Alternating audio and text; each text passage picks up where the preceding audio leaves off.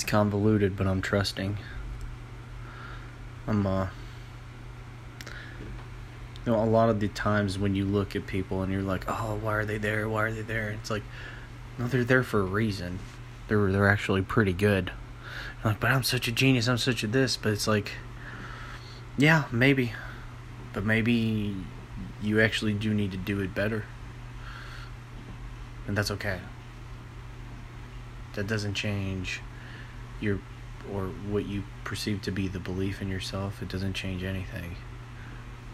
I'm not talking at myself right now and saying it on to you, but like, it's just a train of thought that I've seen in my mind happen when I read a situation. I'm fully aware that the reason why I'm not where I'm at is because I'm not aware and I haven't either made the right choices or haven't done everything in my capability. At least that I did everything that I'm aware of. I used every tool that I was aware that existed or that I was capable of using. And yeah, I'm still here. It sucks and it hurts to admit this. I mean, it hurts really bad, but it is what it is. And it doesn't deter me away. And I'm not trying to sound like this Gary Vaynerchuk or anything, but